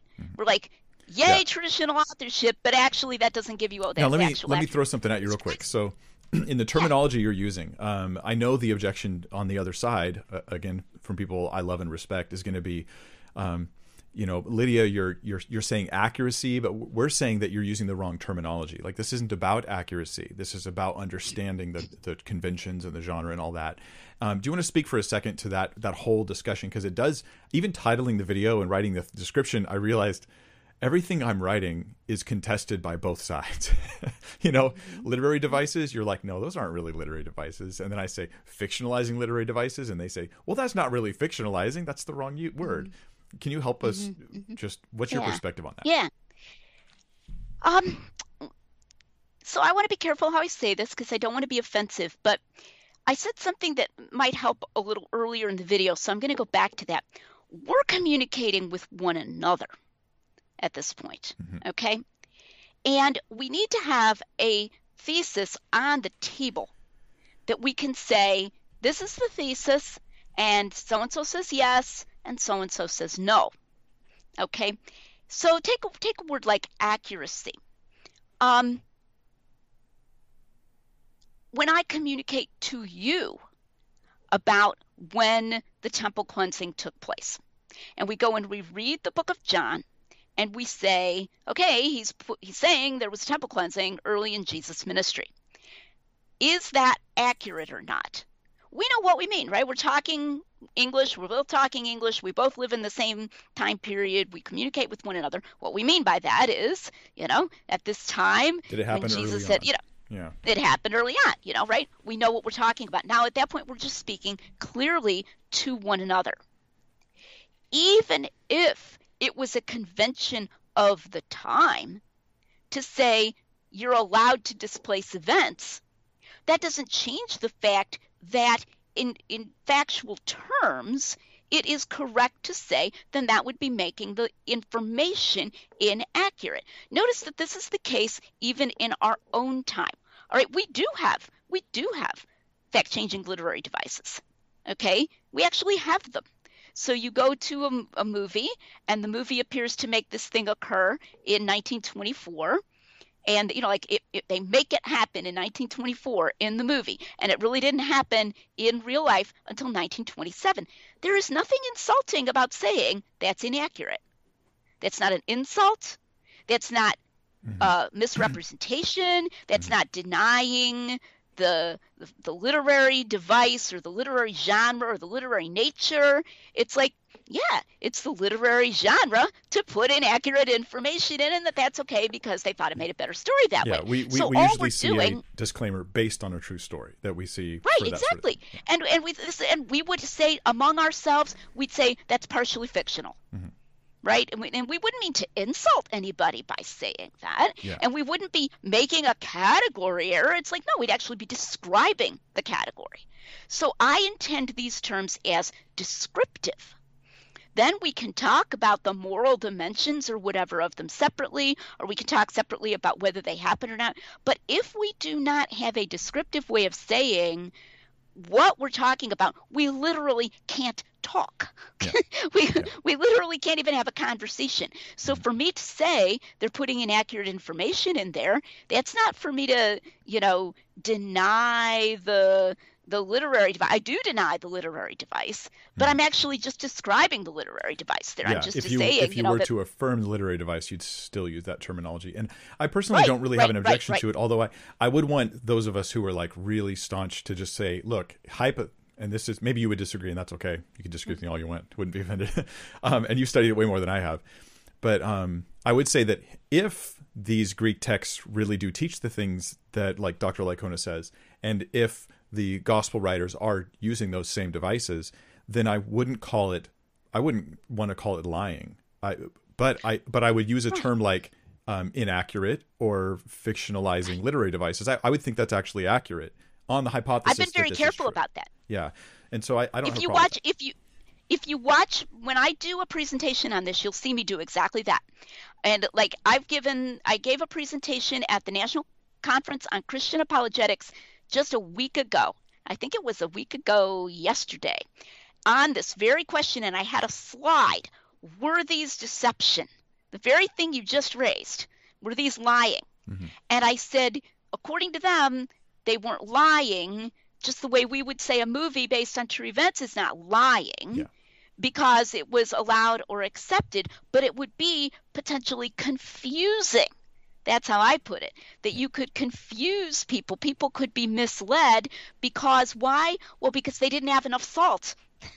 They didn't bring enough grains of salt, just like I could be misled by watching a movie about what the facts were. So no, I actually agree with you. I would say it's fine to say this is inaccurate information. If we want to say, is it lying? Then we have to ask a separate question about what the audience would have understood. And here's an interesting point. I know some people who want to use what I call a smorgasbord approach. And they want to say, yeah, fine, I like the smorgasbord approach. The smorgasbord approach is, you grab a couple of these, like maybe, 3, for passages that you find difficult, okay? And then you say, and that's all. And I'm not going to affirm the rest of them. And then what I've said to those people is, well, now you do have a problem with lying. And here's why. Because if it's a literary device of the time, you expect it more than just 3 times. You expect more than just 3 of them. When we go to a movie based on true events, we don't expect just one little thing to be changed. If it's only based on true events, we expect quite a lot of things to be changed. So if you're going to try to limit this to just 1 or 2 or 3, then you're not talking about conventions that were common. But if you're not talking about conventions that were common, then how come the readers wouldn't have been deceived? Then how come this isn't deception? So it's like a dilemma. Let me ask you this, because I think it might help. Is some of the stuff that I hear proclaimed when they talk about abscissima verba versus abscissima vox, like, is this a verbatim quote from Jesus, or is it kind of like a paraphrase of Jesus? I'm totally open to that. Like, I'm perfectly fine, and I think you are too, with the idea of a paraphrase. Jesus says it here, it's recorded slightly differently there, but they're both true to what Jesus said. I don't think we need to worry about that. We see red letters, we see quote marks. This is actually more of a modern convention, and we don't want to project that backwards in thinking that we need verbatim agreement across the Gospels. But this leads us to the issue of help us out by realizing there are a bunch of things that are being called, at least in their camp, literary devices, which you would affirm you just wouldn't call literary devices, right? Am I right in characterizing it that way? Could you tell us what are the things you would agree? This is there, this is usable, this is totally appropriate. I just wouldn't say that it makes your case for literary devices. Yeah, I think achronological narration that we talked about before is a great example there. Okay, so if we have Luke gathering up Jesus' sayings about prayer in a chapter, or gathering up Jesus' sayings about stumbling blocks or offenses in like a few verses or something, and he said this, he said that. That's achronological narration. That doesn't make the case for dyschronological narration or these factual changes. So I want to give an interesting example here, and this is again just an erroneous interpretation. In in Christobiography by Dr. Keener, and this also comes up in his commentary on the Gospel of John, he cites the fact that St. Augustine said that the Gospel authors narrated as the Holy Spirit brought things to their minds, and that this might cause a different order of narration. Now, Dr. Keener cites this, and I think you see it if you go in context, to support dyschronological narration. So, like, he's talking about the cursing of the fig tree and what order did that happen? Did it all happen? Did it wither at once, or did it wither the next day? He talks about that in Christobiography. And he says, well, we need to just allow the authors their different agendas, and one of them has it wither immediately and one of them has it not wither till the next day. I'm paraphrasing Keener. And then he says, ancient readers didn't think that you had to narrate everything in order. St. Augustine said that the authors narrated things as the Holy Ghost brought them to mind. Now, what impression would you get from that? You'd get the impression that Augustine, undeniably an ancient man, is endorsing dyschronological narration. So I thought to myself, well, I wonder what Augustine says in the context. So I get that passage from Augustine from his Harmony of the Gospels, and it's just astounding to me. He does say that about as the Holy Spirit brought it to their mind, they narrated. But in that very same context, he says, if the order of the passage of the events differs, we must seek to harmonize them. But if no order is given, then we can just hold that they weren't, really in conflict, or, So in other words, you don't even have to bother to try to harmonize them if no order is given. What is Augustine doing? He's making the achronological, dyschronological distinction. Mm-hmm. He's rejecting dyschronological narration. Mm-hmm. Keener takes that statement about narrating as the Holy Spirit brought to mind. He apparently, I don't know if he just forgot the context, or if it's that I'm afraid Keener doesn't make the achronological, dyschronological distinction in his work, and then he plugs in that quotation from Augustine as though it supports dyschronological narration, which is like exactly the opposite of what Augustine is saying. Mm. This is very serious. This is a very serious problem in interpreting and applying that passage. Yeah, and that's the thing that I'm concerned about, is we take things that are, say achronology or paraphrase, and those examples are given to build the case for literary devices. But we spoke over the phone. You said, or I guess it was on Skype earlier. You said these are just normal harmonization devices. Like they're being sort of co-opted as part of something that they're like a launch pad. It's like a diving board that gets you into the pool, right? And the diving board is all these sort of known, obviously used things in the Gospels, like paraphrase, achronology, and stuff. And then the pool is what looks to modernize, like fabricating events, putting things in people's mouths that were never there, people who never existed, even in some cases. And so that's the pool that I'm concerned about, not the diving board.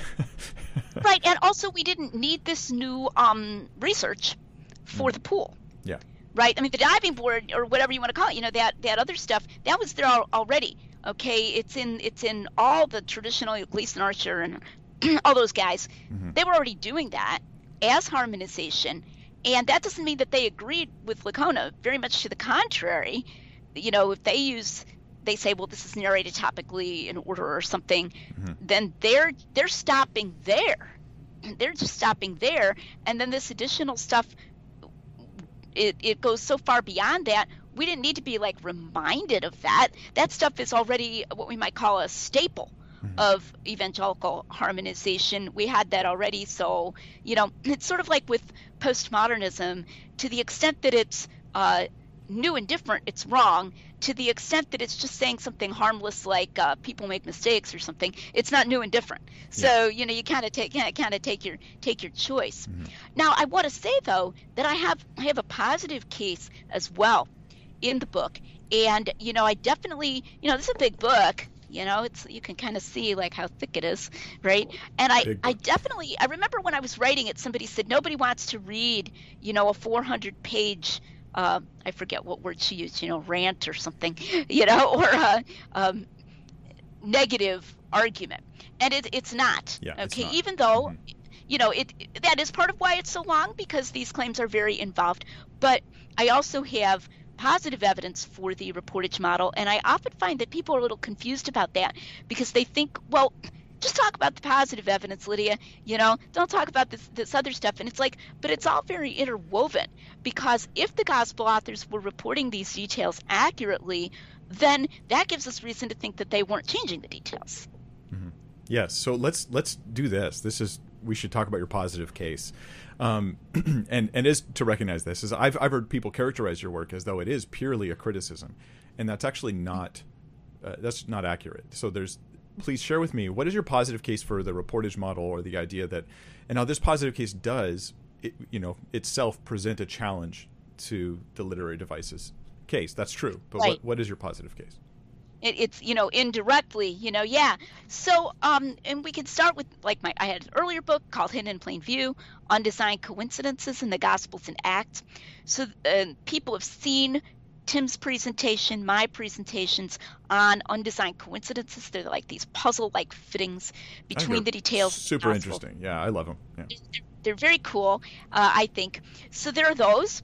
And those often confirm details. And so I want to emphasize here, a lot of times the idea is, well, who cares about this? None of this matters because it's just details. So you take something like the green grass at the feeding of the 5,000. There's an undesigned coincidence about that John says it was Passover time, and then Mark says the grass was green. And the grass isn't always green over there, but at Passover time, the grass is green. So it's together. There's your puzzle fit, right? And each one only mentions one half of it. Well, that's a detail, right? I mean, you could say, oh, well, the gist is that Jesus fed the 5,000. Who cares if Mark made up the green grass? Well, for one thing, I care. But for another thing, it's confirmed. Yeah.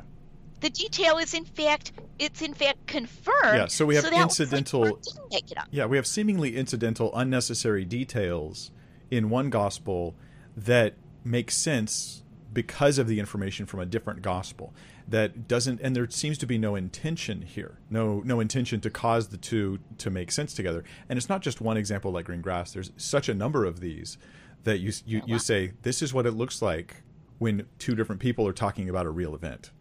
Yeah. Right. And then there are many, many external confirmations. And one of the things I try to do is I try to talk about the character of the authors. We are so fortunate and blessed by God that we have evidence about the authorship of the Gospels. We talked about this earlier.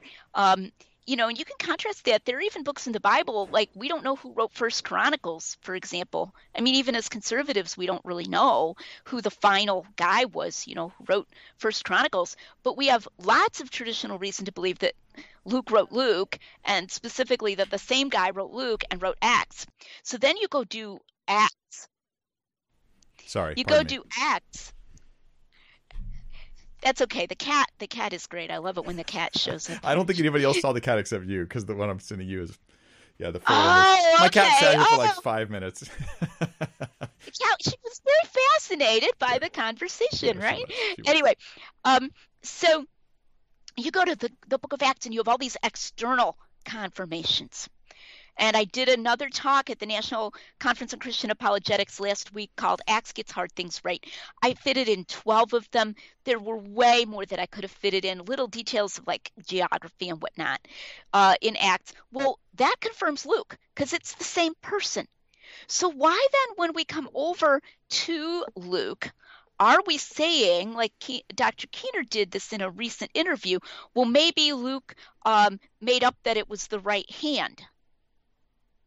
So that in one of the stories about the healing of the man with the withered hand, okay, only Luke says it was the right hand, okay?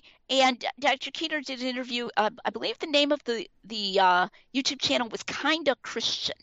I don't know if you're familiar with that YouTube channel. It's like a Seekers channel. And, Sounds with the kinda person, weird. the host, the host asks, he's a pretty good interviewer. He asks what he calls, tough questions about Christianity, but he's Sure. not hostile, And so they were talking about differences in the Gospels. And Dr. Keener was talking about this genre idea. And so he said, so an example would be that only Luke has that it was the man's right hand that was healed. And he said, no, maybe Luke had a different source. So he was open to that. But then he was also open to it that maybe Luke just added Yeah. that. Added So that. so this strikes me as the concern I have, which is that people just have proclivities where they, without maybe clear justification, just go, yeah, that part was made up by the author. That part was Or maybe. historical. We have no way of telling. Maybe. Who knows? Yeah. Right? Yeah. So like Dr. Keener just said maybe, he said we have no way of testing it. That was the way he put it. And it's like, so we have to test like every separate little detail. Whereas my approach to the reportage model, my positive approach, is that I try to learn something about the author, the kind of author he was, the kind of document he's writing, okay, and whether he would be likely to do that or not. So I would say when we find all these things being confirmed externally, then we can tell that Luke isn't that kind of author. And this is true within the Gospel of Luke, too. Like when he says in the reign of Tiberius Caesar, and this guy was the tetrarch of Abilene, and Pontius Pilate was the governor. And like you can go confirm. Now, people don't realize that these are really little details Luke gets right in Luke and Acts that are just, it's kind of astonishing because you couldn't back then go and do a bunch of research like online to find out what terms sailors used when they were talking about different issues, or what time of year sailors traveled in certain places. But Luke just includes all these incidental details, which you're saying, look, if he gets all these little details right, when he says the right hand, it's probably because Luke's just cares more about detail than some other people do, so he includes which hand was healed. Or he heard about it. And maybe, Mark didn't happen to hear it was the right hand. Maybe Luke talked to a different person who said it was, the right hand. So that's a kind of part of my positive case. It's this external confirmation. Another part of my positive case is the unity of character. So in T-Mom, as I call it, the mirror or the mask, link below. Anyway, I do the character of Peter. So you probably heard a lot of sermons about the character of Peter, and maybe preached some sermons on the character of Peter. That has apologetic value. It's really cool. We have all these different stories in different Gospels about Peter, and they present this same very vivid person. And that's evidence for reportage, for the reliability of them. Peter's the guy who rushes in first at the tomb. Peter's the guy who says, Lord, even though they all betray or, deny you, I will never deny you. He's like warm-hearted and impulsive. Peter is the guy who says, let me come to you on the water right there. Out, and he's like, Lord, bid me come to you, and so forth. And then he gets out there and, he's sinking, Okay, that's his personality. And these are all different stories, but it's all clearly the same guy. So that's evidence. Now, in my forthcoming book is to be called The Eye of the Beholder. Viewers, please follow me on Facebook and follow my YouTube channel and everything, because I'll be announcing that. We hope that book will be available for sale in the spring of 2021. So The Eye of the Beholder, the Gospel of John as reportage. And I heard spring was canceled for next year, though. I think we're just going to do winter from now on after this. So that's what I was told. And never Christmas? Always winter, always never winter. Christmas. Always winter, never. Please, no. We're going to have Christmas. We're going to have Easter, and Jesus is coming again. Anyway, but hopefully not before The Eye of the Beholder comes out, Lord. Anyway, so in that book, The Eye of the Beholder, I talk about the personality of Jesus, and that's obviously something people are really interested in. In a debate that he did with me on the Unbelievable Show, which is a British radio show, Dr. Craig Evans said that if we didn't know better, if we looked at John's Jesus and the Jesus of the Synoptics, we'd have to wonder, are they two different people? He actually said that, that we have virtually nothing in the Synoptic Gospels that sounds like Jesus in John, except for a few verses in Matthew, he said. So I refute that whole thing in The Eye of the Beholder by showing many different sayings of Jesus. Like, for example, he says, ask and you shall receive, and then he says, hitherto you've asked nothing, asking you will receive. So in other words, but these are different occasions. So we do find him actually talking the same often, actually. So that's evidence. That's part of the positive case. Another part of the positive case is unexplained allusions. So this is something I really love. Here's one from John. In John 7, Jesus says that if anyone thirsts, let him come to me.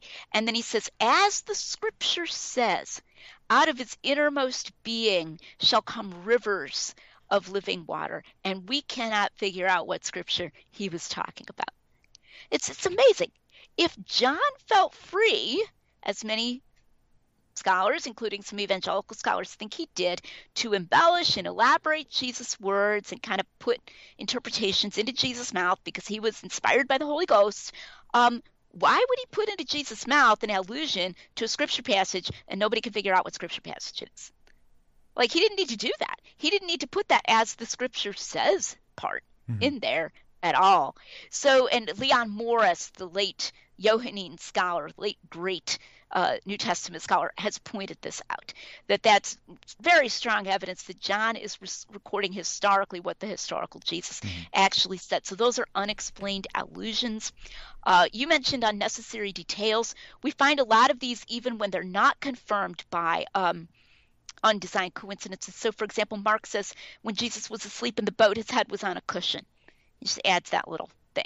Or when they found the colt, he was tied outside in the street at the, I believe he says at the corner or something like that. So he's at this like specific place where they found the colt tied. There's no need to add those. Now you could say, oh, well, that was just to make it look real. One thing we need to know is there was no realistic fiction at the time. There was fiction, but there wasn't realistic fiction. Where they tried to present it like it was historical. Super historical, like super, what word should I say, detailed, with a lot of what we would call verisimilitude, where you could read it and you're like, wow, I can't tell, if that didn't say a novel right on the front cover, I'd never know. It just wasn't like that. I mean, that wasn't invented for hundreds and hundreds and hundreds of years later. So, and yet we have these realistic details that add verisimilitude to the Gospels. So that's just a sample of the things that I have in my positive case. That's great. And all right, well, I don't know what else you have that you want to share. You've referenced your books. You've given us a ton of great information. But is there something else you want to share before we wrap this up?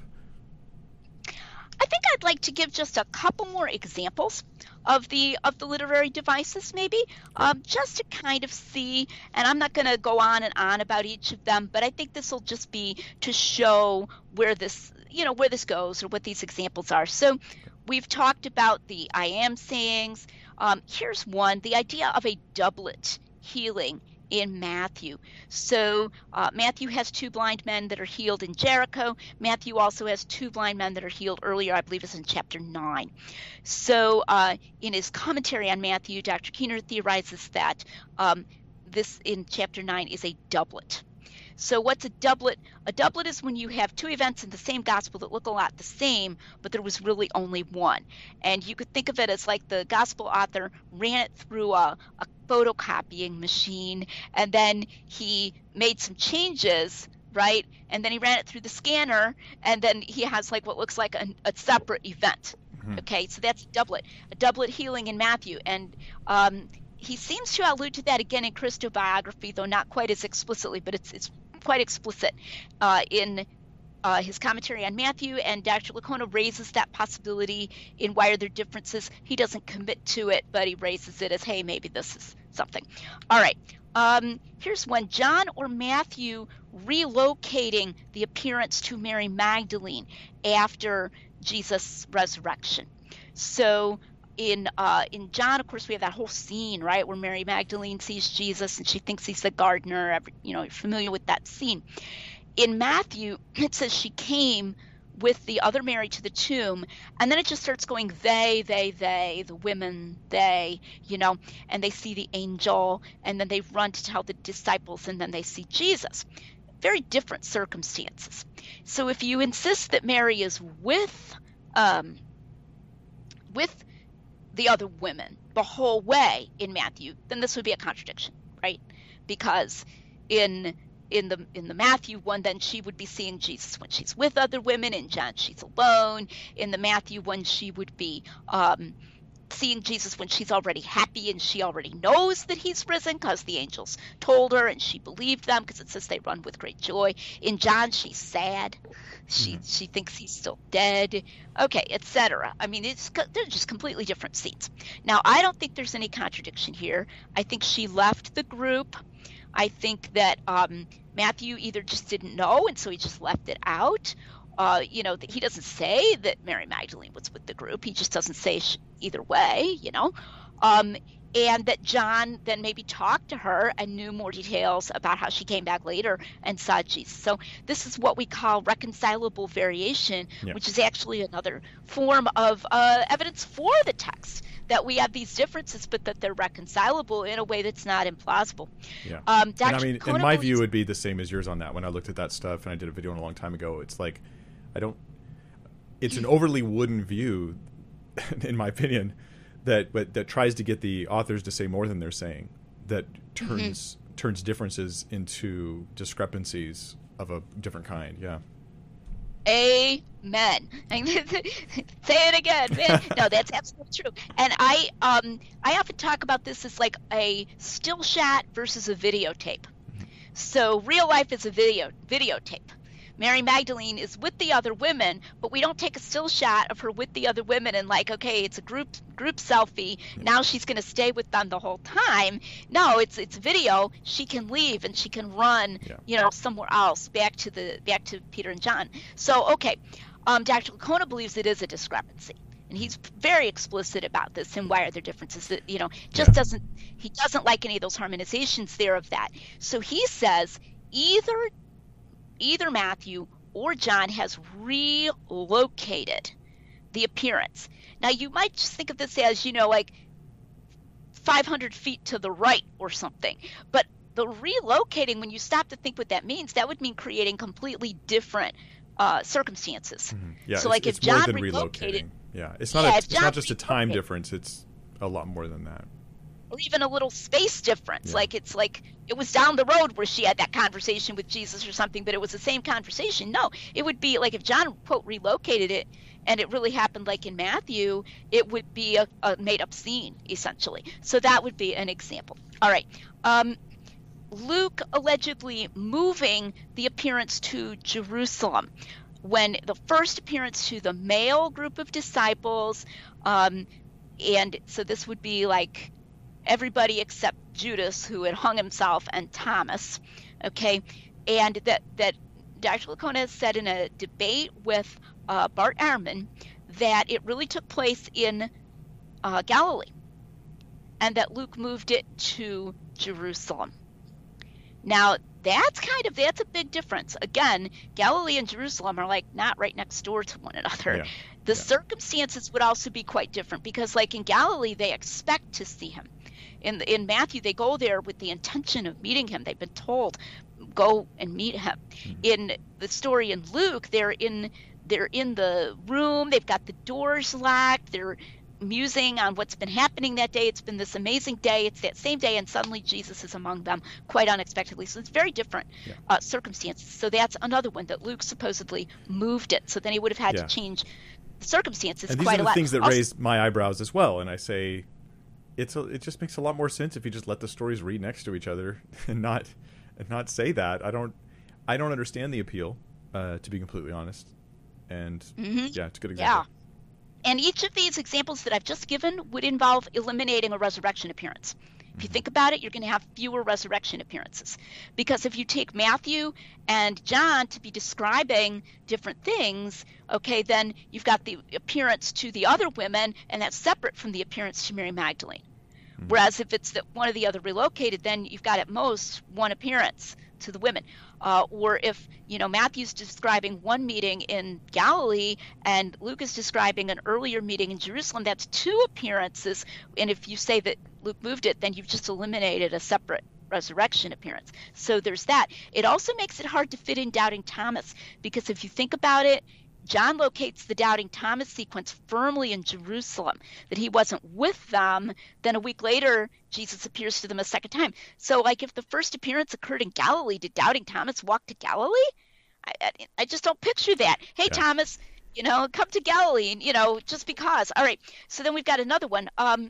This is the last one I'll give tonight, but um, Dr. Lacona thinks that when Jesus breathes on his disciples, so you may remember that's in John 20, he appears and he breathes and he says, receive the Holy Ghost. So there's been all this controversy, like, oh, did they receive the Holy Ghost more than once or what? Because there's Pentecost. And so what is that? That's a theological debate, right? And one of the points I've been making is we need to separate our theological debates and our historical debates, right? If Jesus did historically stand in front of him and go, receive the Holy Ghost, then we can argue about what the theological meaning of that was, but it was an event that occurred historically in space and time. We shouldn't take our idea, well, Jesus wouldn't have given them the Holy Ghost more than once, so I guess this didn't really happen or something. Okay, so now this isn't original with Dr. Lacona. Other scholars, I would say not usually considered to be highly conservative scholars, but other scholars have thought this, that John invented this as a kind of odd allusion to Pentecost. Now, I don't think it looks like an allusion to Pentecost at all. I mean, there's no little tongues of fire. There's no mighty rushing wind. I think it would have just confused people like crazy. But so that's another one. So when you hear sometimes, I guess this is what I want to emphasize. They got the gist. They got the big picture. They didn't invent incidents. I would suggest that people would think about some of these examples, because what we have to be doing at that point is redefining gist, invent, and incidents, all of them, because I would definitely call some of those inventing incidents. And if those are examples, then we at least need to be clear about what we're talking about. And so what I would urge in wrapping up is that people would really examine this issue. Because I think a lot of times people say this isn't important. So it's like, who cares? They got the big picture right. They got the gist right. These are only tiny little details, so it doesn't matter. And gosh, it would take a lot of time. And gee, Lydia's book is big. And, I don't want to read this. And I totally understand that. That's why I've made in multiple venues. I've done videos. I've done blog series. I've done discussions like this one with you. So whatever format people feel most comfortable with, they can take that format and use it to kind of get an entrance into the issue. But what I would say is, don't accept this because you think it doesn't matter. It's unimportant. I think that what's happening, if you ask me my honest opinion, and I know a lot of apologists and have had conversations even about this, but I think that maybe what's happening is apologists have more than one agenda when it comes to all these topics. They're thinking not only about what is the case, they're also thinking about what is my case. What's the case I'm going to present to others? And if you could take all of the challenges of discrepancies and issues in the Gospels, and you don't have to work at harmonizing each one anymore, it makes your job easier as an apologist, right? Because you just say, look, harmonizing is not necessary, because there's such a flexibility in the authorship that I don't even have to argue. And I mean, don't even have to deal with whether this passage is consistent with that passage or not. And I think harmonizing is extremely successful. I just think it's also tedious, and it ends up derailing conversations you're having when people are like, what about this passage? And then you go into it. It's just an easy and useful thing to say literary devices and then move on. And so I think that makes it appealing to apologists, but I think that apologists ought to recognize that that's not a good enough reason to affirm this thing, right? We need to dig deeper into it. Well, and I think one thing you can see from the examples, that's part of why I gave this list, is the apologetic implications of these examples, the apologetic implications of this. Because suppose you want to argue for Jesus' physical resurrection, and you start saying, okay, Luke moved that, then I think it's quite understandable to ask, did Jesus really eat fish with the disciples, right? Well, is that not part of our case for Jesus' physical resurrection? The physicality that Luke didn't make is it about the up. details. The physicality is about the details. So we get that. Doubting Thomas. Okay. Apologists use doubting Thomas. They'll say Jesus appeared to skeptics, right? Well, but if we say Luke moved that, and then there was no room for the doubting Thomas incident, we can't fit it in anymore. Now we've lost our ability to say Jesus appeared to skeptics. So I think we start, or if we want to defend the deity of Christ, we want to do cult apologetics, like apologetics with Mormons, Jehovah's Witnesses, etc. And we want to say, no, Jesus really said, I and the Father are one. At least he might have said it in Aramaic, but if you'd been there, you would have heard him say that, or before Abraham was, I am. And then you get somebody, who says, but wait a minute, but, Craig Evans says that's Jesus looking like an allegorical figure of Lady Wisdom, and he agreed with Bart Ehrman that he didn't say those things like they're recorded and so forth. Okay, suppose your Jehovah's Witness friend you're talking to has actually gone and done that research and found that out. And he's like, and by the way, Craig Evans is a evangelical scholar, and even he doesn't believe, even evangelical scholars believe that John did this. Now you've just had the rug pulled out from under you to some extent in the data that you have available to you to use in discussing. So there are definitely very, very significant apologetics implications of all of this, as well as to our Christian life and our Christian practice and our counseling and all that kind of thing. Yeah. And it just seems like a formula for reading the Gospels wrong. And I mean, why on earth would I say that this Thomas thing happens somewhere else? Like, what presuppositions am I bringing to the text that are causing these things? But this is not new. And in your book on the Gospel of John, I'm sure you'll deal with this. But scholars, even Christian scholars, have in some cases been prone to invent wild things about the mind of John as he's writing different things in the past. And you're like, this isn't how you should approach any ancient text, let alone inspired scripture, in my opinion. So, all right, well, I think we've had a productive time. I know this has been a long video, but I think that's exactly what kind of a lot of people want. They wanted a little introduction to the topic, but also a lot of details from you. So thank you so much, Lydia, for coming and for joining me. And you guys can follow her. I have links for her content down below. You can follow her stuff. And if you'd like to get more details, I, again, don't know the answers to all these questions. It's obvious that I lean away from the literary devices thing. Not the sort of stuff we'd all accept, but how it's being used. The final conclusion, I go, hey, hold on. I don't think we can go there. That is my current opinion on the topic, and I thought it was worth talking about. I don't have enough time to make this a research project, so I decided to bring someone on to discuss it. And I hope it was fruitful. Other than that, I will see you guys on Friday at 1 p.m. That's when I have my Q&A. Monday, I'm dealing with the Mirror Bible translation. Next Wednesday, I have Neil Shenvi to talk about critical race theory. And then Friday again with the Q&A, because why should I sleep? All right. Thank you so much. Thank you. Thank you, Mike. Yep. Have a good one. Take care.